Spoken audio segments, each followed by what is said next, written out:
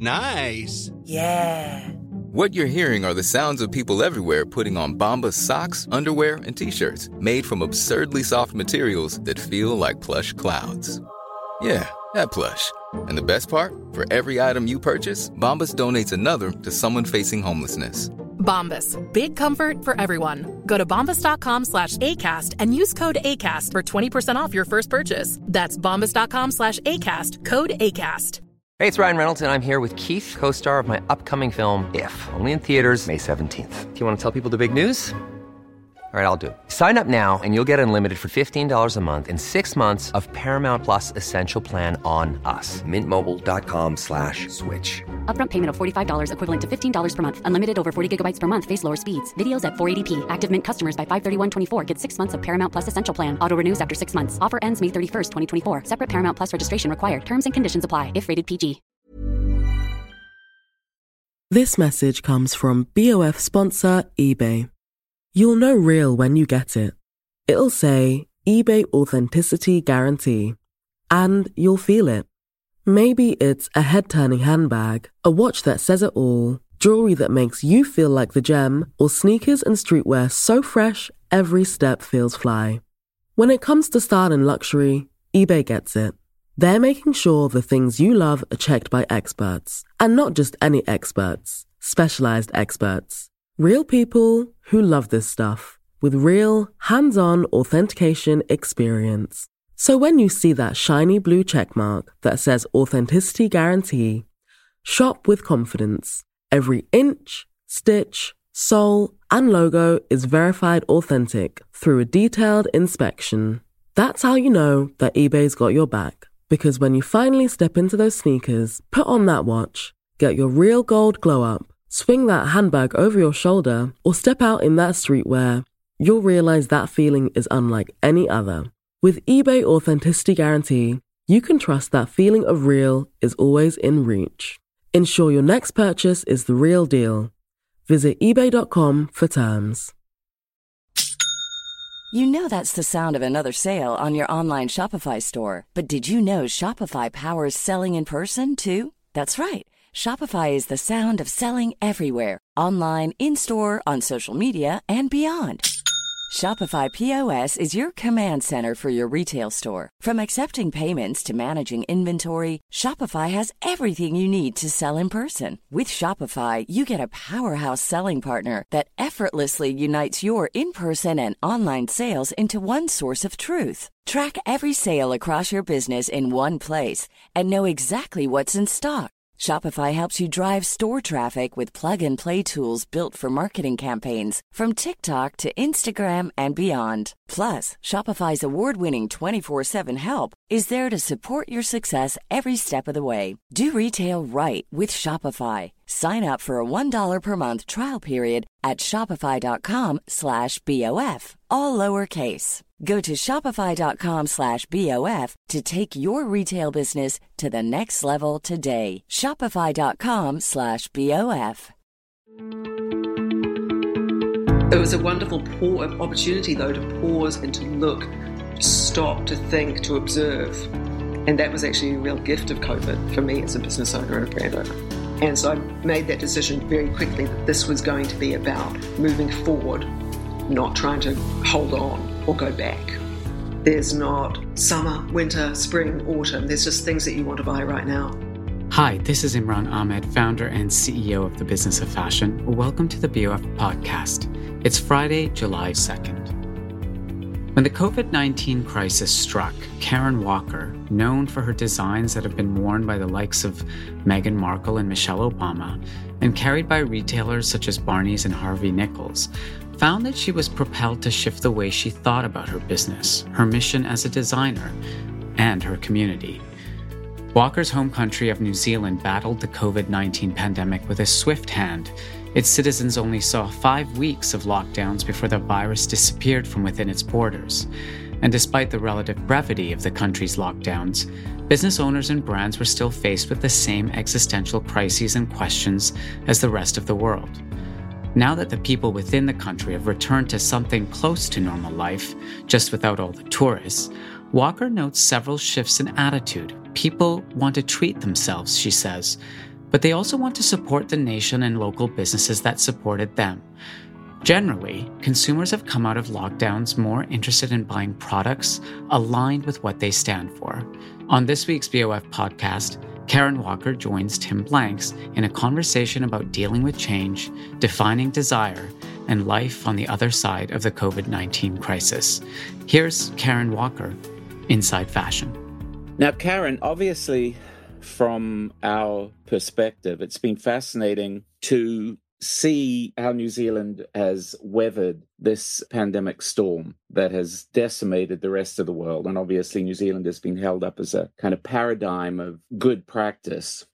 And we were just really curious to know what it has been like for you as New Zealand's most successful designer and the most internationally known, and you have a very strong retail presence in New Zealand, and all the things that have been hard for fashion designers to deal with over the last 15 or so months. You have been in this bubble, and it's been so interesting that there could be such extremes that one country, to all intents and purposes, has continued to function perfectly well with all its businesses intact and socializing and the life that makes New Zealand so alluring. You know, we are literally just coming out of a 6-month all restaurants closed, all shops closed, businesses decimated. And so it's fascinating that there could be such dichotomy. And so I thought that you'd be the right person to talk to about. Yeah, so it's kind of like a fork in the road, isn't it? That at one point we were all in the same position, and one community or country had a slightly different set of things going on and slightly different decisions made, and it just sends you off in completely different places, and very quickly you end up at polar opposites. Yeah, our COVID has been very, very different to the UK's and to much of the world's. We did have, we had a 5-week moment, which I know to listeners in the UK and other countries would think is just a walk in the park. And it is. 5 weeks was totally fine. That doesn't mean that there weren't tears and there wasn't a sense of, could this be an existential crisis, because nobody knew it was only going to be 5 weeks. And there were certainly moments where, as a business owner in a brand, I had to ask, in the face of being an independent designer, an independently owned company, if this goes on for 6 months or a year and I really have to fight for this, what am I fighting for? What will my audience miss? What's at stake? Why should I go into battle for this? So as a business owner, I had those things to consider, as every business owner around the world. But it was a wonderful opportunity, though, to pause and to look, to stop, to think, to observe. And that was actually a real gift of COVID for me as a business owner and a brand owner. I remember at the very, very beginning, one of the very first conversations we had, you said, this might be the opportunity I've been looking for to completely reboot my life, that I'm asking myself whether I even want to stay in this line of work. Now, that was a question that a lot of people were asking themselves, and a lot of people in fashion were saying, is this a moment where I gracefully leave the stage because I have this crisis, is potentially overwhelming, and this might be events taking charge. I think every business owner in the world had that moment, and for some that's how it played out, and for others they played out differently. And how long did that last for you, that existential kind of confrontation? Probably a couple of weeks. Like, when your whole business gets put into a hard stop, all income streams stop, employees still on the books, costs still coming in, etc., you do go, oh, okay, well, how big is our rainy day fund? How long do we do this? For some companies, it's a week. For others, it's 10 years. And for others, it's somewhere in between. And we were lucky that we never got anywhere close to that point of really having to have those serious conversations. All we had to do was just sort of reset and go, well, what are the bits that we like? What are the bits that really aren't kind of rowing our boat anymore? How do we reinvent? How do we step into the next stage? What do we learn from this? What are we observing? And I did spend the first couple of weeks of our lockdown connecting with lots of my friends internationally, and just, I don't know why, I just had this overwhelming need just to speak to people and have some comfort. And you included, and you would send me those little videos of you singing as an emoji, and those were incredibly sweet and kind and really helped. Just that sense of, oh, somebody out there's thinking of me when I'm like, oh, what's it all for? But, over that 5 weeks we had of lockdown, when we weren't able to trade and everybody was, in a very heightened sense of fear and uncertainty, I spent the first few weeks just dealing with spreadsheets and running numbers and speaking to my team and so on. And then there were a couple of weeks really of just forced contemplation. It was like nature just said, I don't care what projects you've got going on, just sit in a corner and think about it and come back when you've got a fresh vision. And that was actually really nice, just doing that, just sitting back and going, well, what is it that I like? What is the real vision? What is my reason for being? Why am I even here? And out of that, I think I really discovered a sense of community, and still outward looking, but I kind of rediscovered my purpose was my customers and my community in terms of collaborating, in terms of introducing stories and products too. And that was really always what the foundation for our business had been, but it just kind of re-clarified it for me. So that's such a valuable insight. I mean, that's the kind of insight that would be precious at any time. Yes. Never mind that it was induced by a crisis like this. But I'm curious as to what you decided wasn't necessary after that moment of reflection. What did you decide? You said what rode your boat? I mean, did you realize you'd been caught up and, obviously it was a moment for people to contemplate the size of their business and what they were doing in their business. That was just a sort of rote kind of thing, Actually, one of the things early in lockdown that really helped me was Imran posted a little thing about Arundhati Roy's essay in the Financial Times, which I read, and I read that essay like 20 times. And I found that so helpful, just that idea of the pandemic as a portal and being able to choose what you leave behind and choose what you take through it. And so that was really how I was thinking about it throughout, that very difficult month. And what we left behind us as we stepped through the portal was everything that disconnects us from our community. And the middleman, the calendar dictating to you, the automatic stuff like, oh, it's February, you've got to put in blah, and it's June, you've got to go on sale, just all that nonsense that we've all known in the fashion business is kind of vile. The very concept of middle gatekeepers separating me from my customer, which has been a conversation going on in this business for a long time. So we kind of reinvented around only do the things that really connect us to our community, whether it's people we collaborate with on projects or customers who come into our store in whatever form that takes, or customers who have stores that we sell to. Only do that if it's connecting us. Don't do it just because that's what you do. You've been able to put that insight into practice then. You've had the opportunity. Yeah, well, that's right, because we had 3 weeks where we couldn't trade at all. The .com was shut. Bricks and mortar was shut. Nobody was allowed in any places of business. And then after 3 weeks, that softened a little bit and people were allowed to go in and do some things like essential services kind of stuff. Turns out sneakers are essential services after 3 weeks.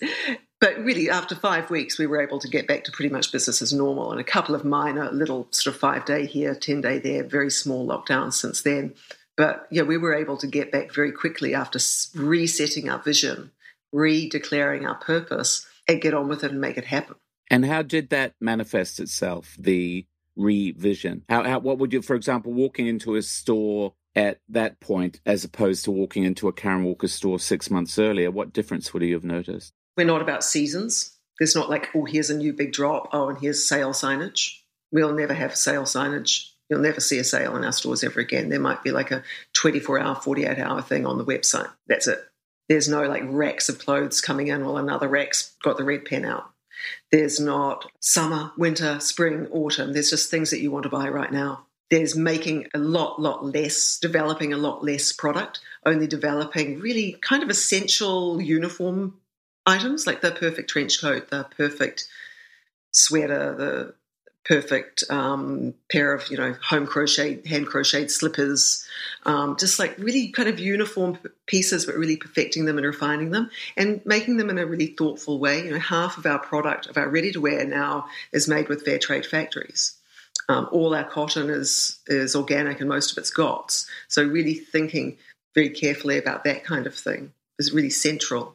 Not sort of thinking of ourselves so much as designers anymore, really thinking of ourselves as retailers here to serve our community, to tell stories, to present beautiful product, to give great experiences in whatever form that takes. That's really our guiding light.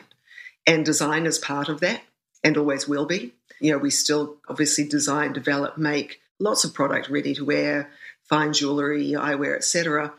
And we collaborate with lots of partners big and small to do interesting product as well. But, you know, in our retail, we also work with other brands where we get the very, very special things that are very limited edition, that we're the only store in New Zealand who might have that product, for instance. Converse and Levi's and Adidas and other awesome brands like that. So I really see my purpose as serving my community, giving them product that they wouldn't otherwise have, and doing it in a really fun way, and taking them, sitting around my campfire in the woods and telling them stories. That's my purpose. And when you say that, the whole notion of sort of novelty for novelty's sake has been sort of backseated there. I think that was a journey that our customers were taking, everybody's customers was taking them on anyway. We didn't invent that. That's a movement coming from the people out there in the town square, as much as from the designers, retailers, etc. It's saying it's not, people aren't valuing, give it to me because it's new. What they look for is give it to me because it's good.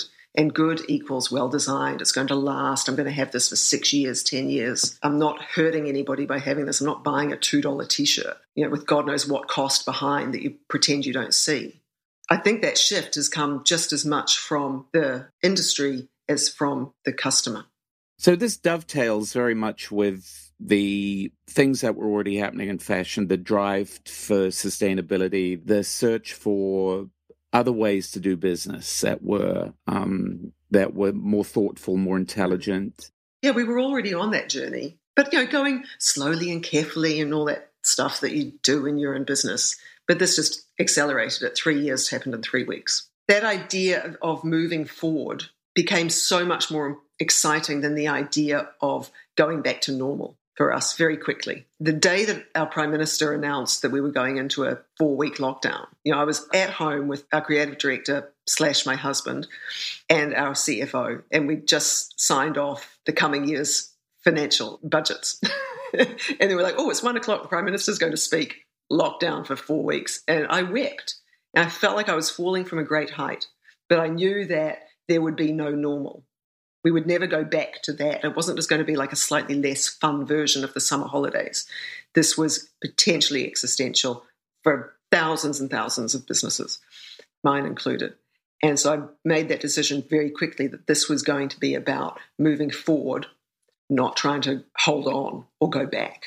I remember you said that your stores was really, really busy, busier than usual, that people really, having had that brush with not being able to get... with deprivation, they realized what they had. They valued what they had more. Yes, but I think that was one element. We have certainly, since we reopened after 5 weeks, which is over a year ago now, our stores, our whole company's been very busy, and had a fantastic last 12 months. But I think one of the reasons why, well, there were a lot of reasons, I think, why people are feeling good and shopping. They feel kind of euphoric because after 5 weeks there were no cases in the community. They feel safe because they've kept their jobs. They're very conscious how lucky they are to be here and all of that. But I think that actually a really big part of it is people were very aware how much money the government had to throw at this. I don't know the figure off the top of my head. Lots and lots of zeros in it. And I was hearing from my customers a lot of people saying, I want to support New Zealand taxpaying company. So they were not shopping with international brands, bricks and mortar or online. They were shopping with brands that not only pay taxes, full stop, but pay taxes to the New Zealand purse. And that was very important to our community, to do the right thing by the Treasury. You had customers saying that to you? Plenty of them. Oh my God, that is, well, something else that's very unique about New Zealanders, and that strong sense of right. A strong sense of and community. And I think that was just gratitude. That was gratitude to the government doing the right thing by us, steering us through it beautifully, and wanting to pay that back.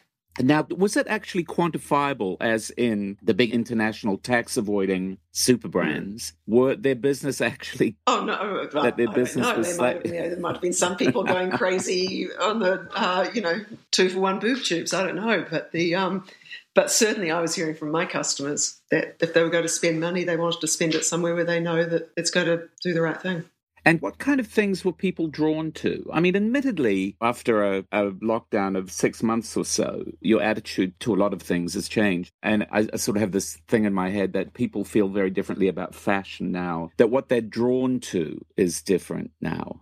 When you're talking about reconceptualizing, and making a seasonless proposition and thinking more about comfort and value and durability and so on, that wouldn't filter into the collections that quickly, though, would it? I mean, that consciousness would be shaping what you were doing a bit further down the road. We were already on that journey. And so actually one of the really weird things that happened was we did lots of little collabs, and we'd already, before COVID hit, had 2 collaborations coming down the track. One of them was with sheepskin company here in New Zealand, in the Hawke's Bay, called Classic New Zealand. And they hand crocheted these beautiful little sheepskin base, and then hand crocheting like a little, kind of like a baby bootie, but kind of adult size, out of New Zealand sheepskin and New Zealand wool. And so we'd had that in production, and it was, we'd been working on it for like 9 months, and the product delivered into our warehouse like 2 days before lockdown. And so when we opened up again, it was our autumn, or close to opening up, when we were able to trade online again. We put them on the website, and they sold out in like 24 hours because it was like this perfect, the new work shoe, we called it, because you're working at home, so you need some nice slippers, and it was getting chilly. That was already coming down the pipeline. It was this incredibly good fortune that it also fitted with the psyche perfectly, of something warm, something cozy, something comforting, something that brought you back into your community, that benefited in your community in multiple ways. And it was perfect for Zoom. This is Paige, the co-host of Giggly Squad, and I want to tell you about a company that I've been loving, Olive & June. Olive & June gives you everything that you need for a salon-quality manicure in one box. And if you break it down, it really comes out to $2 a manicure, which is absolutely insane. It's also so easy to get salon-worthy nails at home with Olive & June. The difference between how your nails used to look when you did them yourself and now with the Mani system is a complete game changer. The best thing about Olive & June, too, is it's a quick dry. Dries in about 1 minute, lasts for 5 days, and full coverage in up to 1 to 2 coats. Visit oliveandjune.com/perfectmani20 for 20% off your first system. That's oliveandjune.com/perfectmani20 for 20% off your first system. Quality sleep is essential. That's why the Sleep Number Smart Bed is designed for your ever-evolving sleep needs. Need a bed that's firmer or softer on either side? Helps you sleep at a comfortable temperature? Sleep Number Smart Beds let you individualize your comfort, so you sleep better together. J.D. Power ranks Sleep Number number 1 in customer satisfaction with mattresses purchased in-store. And now, save 50% on the Sleep Number Limited Edition Smart Bed for a limited time. For J.D. Power 2023 award information, visit jdpower.com/awards. Only at a Sleep Number store or sleepnumber.com. Have you ever owned something that inspired you to up your game? For me, I got a chef-grade range recently, and now I'm cooking new things every single night. Seriously, no cuisine is off limits. The point is, when we own exceptional things, they inspire us to do exceptional things. The all-new Lexus GX has an exceptional capability that will have you seeing possibilities you never knew existed. Its advanced technology and luxurious interior mean that wherever you go, you'll never go without. I can picture myself with a car full of groceries, cruising down the highway, soaking up the sun with the available dynamic sky panorama glass roof. Pure bliss. Live up to the all-new Lexus GX. Luxury beyond limits. Experience amazing at your Lexus dealer. This message comes from BOF sponsor eBay. You'll know real when you get it. It'll say eBay Authenticity Guarantee. And you'll feel it. Maybe it's a head-turning handbag, a watch that says it all, jewelry that makes you feel like the gem, or sneakers and streetwear so fresh every step feels fly. When it comes to style and luxury, eBay gets it. They're making sure the things you love are checked by experts. And not just any experts, specialized experts. Real people who love this stuff, with real, hands-on authentication experience. So when you see that shiny blue checkmark that says Authenticity Guarantee, shop with confidence. Every inch, stitch, sole, and logo is verified authentic through a detailed inspection. That's how you know that eBay's got your back. Because when you finally step into those sneakers, put on that watch, get your real gold glow up, swing that handbag over your shoulder, or step out in that streetwear, you'll realize that feeling is unlike any other. With eBay Authenticity Guarantee, you can trust that feeling of real is always in reach. Ensure your next purchase is the real deal. Visit ebay.com for terms. But surely you didn't really have the working from home phenomenon kicking off to the point where it did actually permanently change the way people approach their daily labors. Lots of people are still working from home a couple of days a week. Yeah, offices have been fully functioning for 12 months, but lots of people are still, companies shifted, they set their staff up with the ability to work from home. And so people are still using that. Like if it stops them from sitting in traffic for an hour, 1 day a week, that's a good thing for everybody. So lots of companies are downsizing their head office premises. Lots of people are continuing to work from home. In my team, I have 2 people who only work from home and another 5 or 6 or 7 who work part-time from home. Did you lay anyone off? They're local. No, we came into it with 51. We came out of it with 51, and within a month's time, I think we'll be at 60 people. And what about tourism? How big a part of your business was tourism? What tourism? Yeah, it was pretty big. But, for every tourist we're not getting coming into New Zealand, there's a New Zealander who can't leave the country. So it kind of balances out because we're not travelling. They've only just opened the borders with Australia a few weeks ago. So New Zealanders, you can leave the country, but good luck getting back in. Would they have been customers before, these people who are now shopping with you because they can't go anywhere? Yeah, I believe so, but they're not having that month in the south of France in July. They're here instead. I guess an interesting, as sort of being devil's advocate, what happens when the country does reopen to the world? What do you imagine the scenario will be then? I think that people will be hesitant about travelling. I think we've all got pretty used to it, being here. We're feeling pretty happy, maybe tiny bit smug, and very much in love and very patriotic.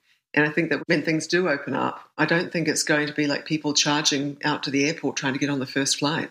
And I think there's probably a fear too about, well, if I do go to New York or London or Paris, what's it even going to be like? There's kind of like, well, they're saying like 50% of restaurants won't reopen. It's a long way to go to find your favourite restaurant shut. So far, I don't have a sense of that, but I'm sure it's coming. But I'm not thinking so much about people charging out of the country. I'm thinking more about people charging in. Oh, people charging in. Well, most of the hotels in Auckland are quarantine hotels, so good luck finding a room. It's the Britomart Hotel and the Park Hyatt, and that's about it. You actually left the country for a few days to go to Australia. How did that feel? Because you were somebody who was very active in the old world. There have been years where I've travelled almost 250,000 kilometres in a year. It's not average, but there have been years where I've got up there. And so to have, I think it was 546 days without leaving the country is the first time I've done that since I was probably about preschooler. And that was very strange, but kind of fabulous as well, not having to even think about it. Just it's not even an option, so there's not that pressure. But yeah, I did leave the country, and I actually felt quite scared. Does that sound melodramatic? A little no, not cautious. at all. I was like, yeah. When you have to sign acknowledge as you're leaving the country that the borders might shut and you might not get back in, that kind of makes it quite real. And so there was that sense, the 72 hours I was outside of the borders, of running the gauntlet somewhat. I got to Melbourne, I got back, and no problem. But today, I think they've shut the borders with Victoria. They have? I think there was something about that, something with Victoria. God, it's such a volatile a day situation. Or two while they just kind of figure out what's going on. It's very volatile. And I've talked to quite a lot of people who are so used to osmosing inspiration when they're traveling that when they are stuck at home, the whole creative process has become something quite different for them, maybe even more challenging, because they're not just swimming in this constant sea of stimuli while everybody's been locked down. I mean, what's it been like for you on that area, that you're at home and you are drawing on your immediate environment maybe more than you usually do for We've input? never been the kind of brand that's, got like the flea markets of Florence on our mood board, and it's like, I discovered this, lace collar we've never been that. and even more so now, it's like our inspiration now is, what do our customers need? How can we make our take on the perfect trench coat? How do you make really great little hand crocheted woolen slippers? It's thinking about what our customers need and doing our take on that, a lot of it. So, no, the travel hasn't impacted on that at all. I remember that one of the things that struck me when I first met you many years ago was you said that you would never do something until you could do it. You know, in terms of growing your business, you would never launch new product or a brand extension or whatever until you were absolutely positive that you had perfected it. And so there was a sort of very organic quality there in the way your business grew. You're talking about what people want now. Do you notice that they want something different now, that after this consciousness of the last year or so, but you say it was already coming, what are people looking for now when they go shopping then? They want to know what it is you stand for more than what it is you make a lot of the time. They want you to be honest about that and have something that is in line with what they stand for. And in terms of the product, I think they want product that is functional and is beautiful and will, yes, light them up, but also do its job really well. They want it to be good product, not necessarily new product. And that speaks to how it's made, how it's designed, how it functions, the cost of its making, the unseen costs on people and planet. Those are very much in people's minds. And that's what motivates me too. I'm not interested in just making more and more stuff. And do you think that's easier in a country like New Zealand where you're relatively close to your suppliers? Well, we're not. Like half our ready-to-wear is made in India. We've got a couple of fantastic fair trade manufacturing partners there, and that's not close. It feels like a very long way away right now. I think why we can do that is because we're close to our community, and also because we're an independent company. We're a mum and pop business, essentially. My husband and I own the business 100%, always have done, always will do. So we have this freedom to make decisions based around what we enjoy, what we think will serve our community, what's in line with our standards and our beliefs. And also we don't have a gun at our back to be bigger, bigger, bigger. I'm not a big fan of that at all. I'm interested in making things that light up my community and serve my community. I'm not motivated by 10% more on the EBITDA every year. You've got to make money and pay people well and stay in business and all of that, and obviously, but that's the byproduct if you do it well. The notion of working in the community, it's something that before all of this was happening, it was something that I felt had to be the future for fashion, that there had to be this sort of small is beautiful element coming in. And when we did our Rewiring Fashion, BOF did the Rewiring Fashion initiative during the course of last year, one thing that struck me was that how fashion is shaped by independent designers and independent retailers. And that is actually a lot of the time what people think of as being fashion is independent designers and retailers. They're the core of the business. As much as there are these huge multinationals, with their multi-billion-dollar annual revenues, the story of fashion is told by independent creatives. And then times were obviously extremely tough for exactly those people. And I wonder if you have a sense of what the future holds. Obviously, I think relevance is a huge issue against all the social issues that fashion is having to confront. There's also the idea of how it stays relevant, how it stays part of the cultural landscape. I wonder if your thoughts about that have changed at all over the past year. Our customers don't owe us anything. They're not obliged to shop with any of us. We're here to serve them. And that doesn't mean regurgitating the same old thing that the data shows you sold well last year. We're here to serve them in terms of something that will excite them or please them or delight them or whatever form that takes. But I think that connection to your customer and to your community, well, for me, I don't see any other way. I've never run my business like having it driven by marketing advisors in a boardroom setting strategy. It's a ma and pa business that's got some really great people working within it. We've got, like I said, about 60 people on the team who are all astonishing. And we've got a good track record and we've got lots and lots and lots of talent. And, always bring the data, but most of it is around intuition and taste and the feel. And that's what fashion is at its heart, isn't it? Yes, and desire. And desire, yeah. And when we spoke at the very beginning of lockdown, one of us said, I'll give you the credit. What does desire even look like at the end of this? And I can tell you, because we got to the end of it 5 weeks after that conversation, desire looks like, show me something beautiful, show it to me with love and with humor and with good grace and with respect. And that's relevant. Then that becomes relevant if you do all of that.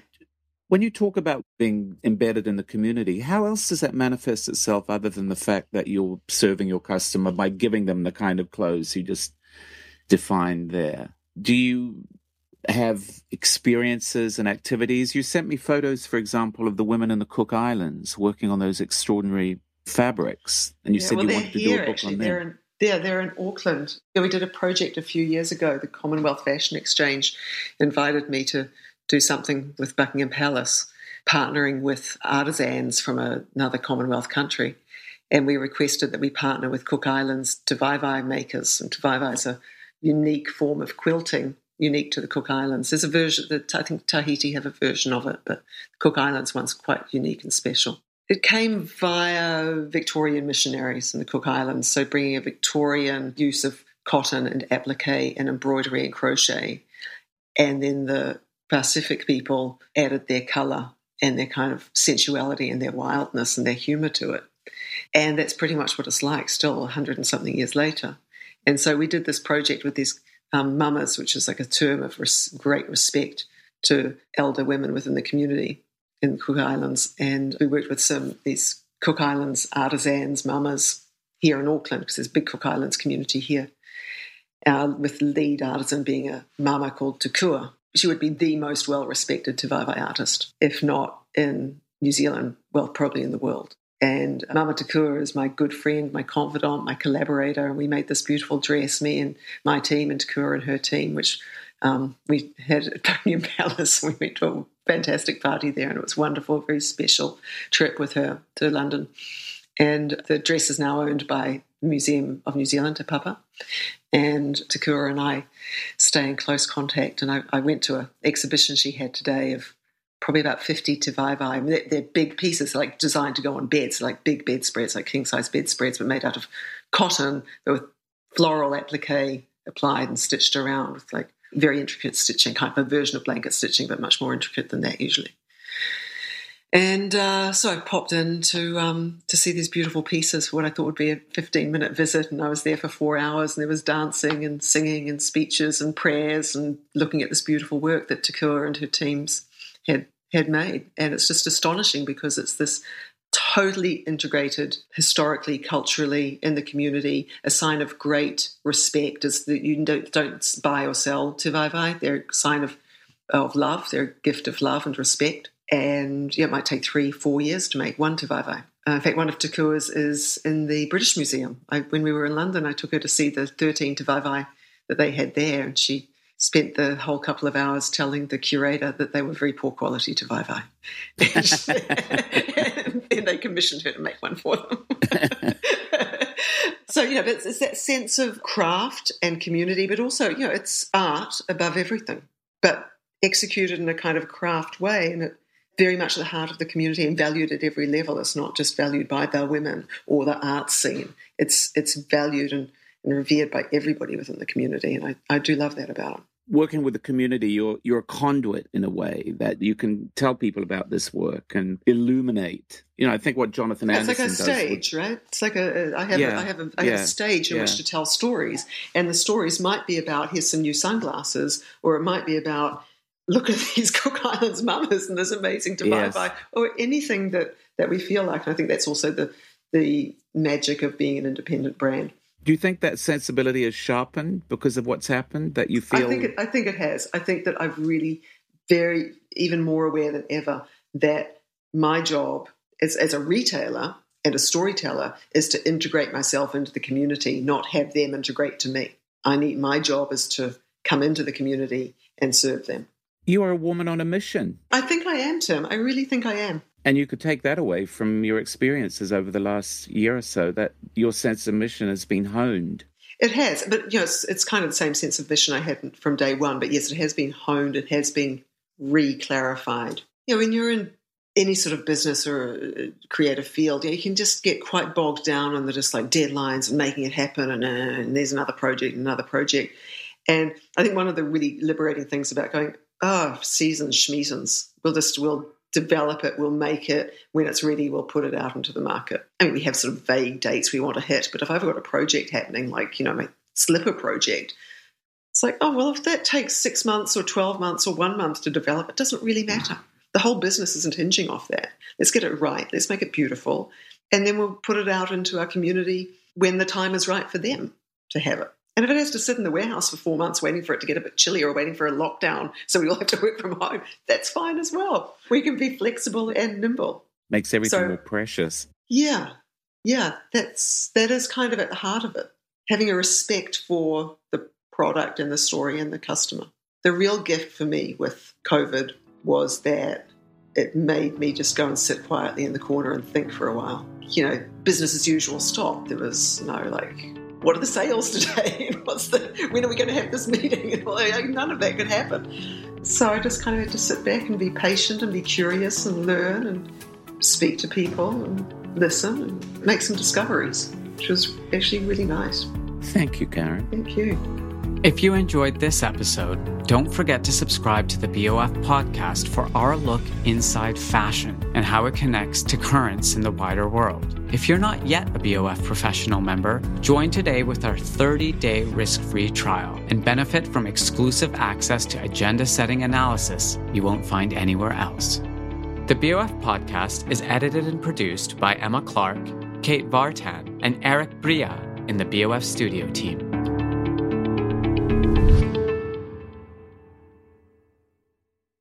Have you ever owned something that inspired you to up your game? For me, I got a chef-grade range recently, and now I'm cooking new things every single night. Seriously, no cuisine is off limits. The point is, when we own exceptional things, they inspire us to do exceptional things. The all-new Lexus GX has an exceptional capability that will have you seeing possibilities you never knew existed. Its advanced technology and luxurious interior mean that wherever you go, you'll never go without. I can picture myself with a car full of groceries, cruising down the highway, soaking up the sun with the available dynamic sky panorama glass roof. Pure bliss. Live up to the all-new Lexus GX. Luxury beyond limits. Experience amazing at your Lexus dealer.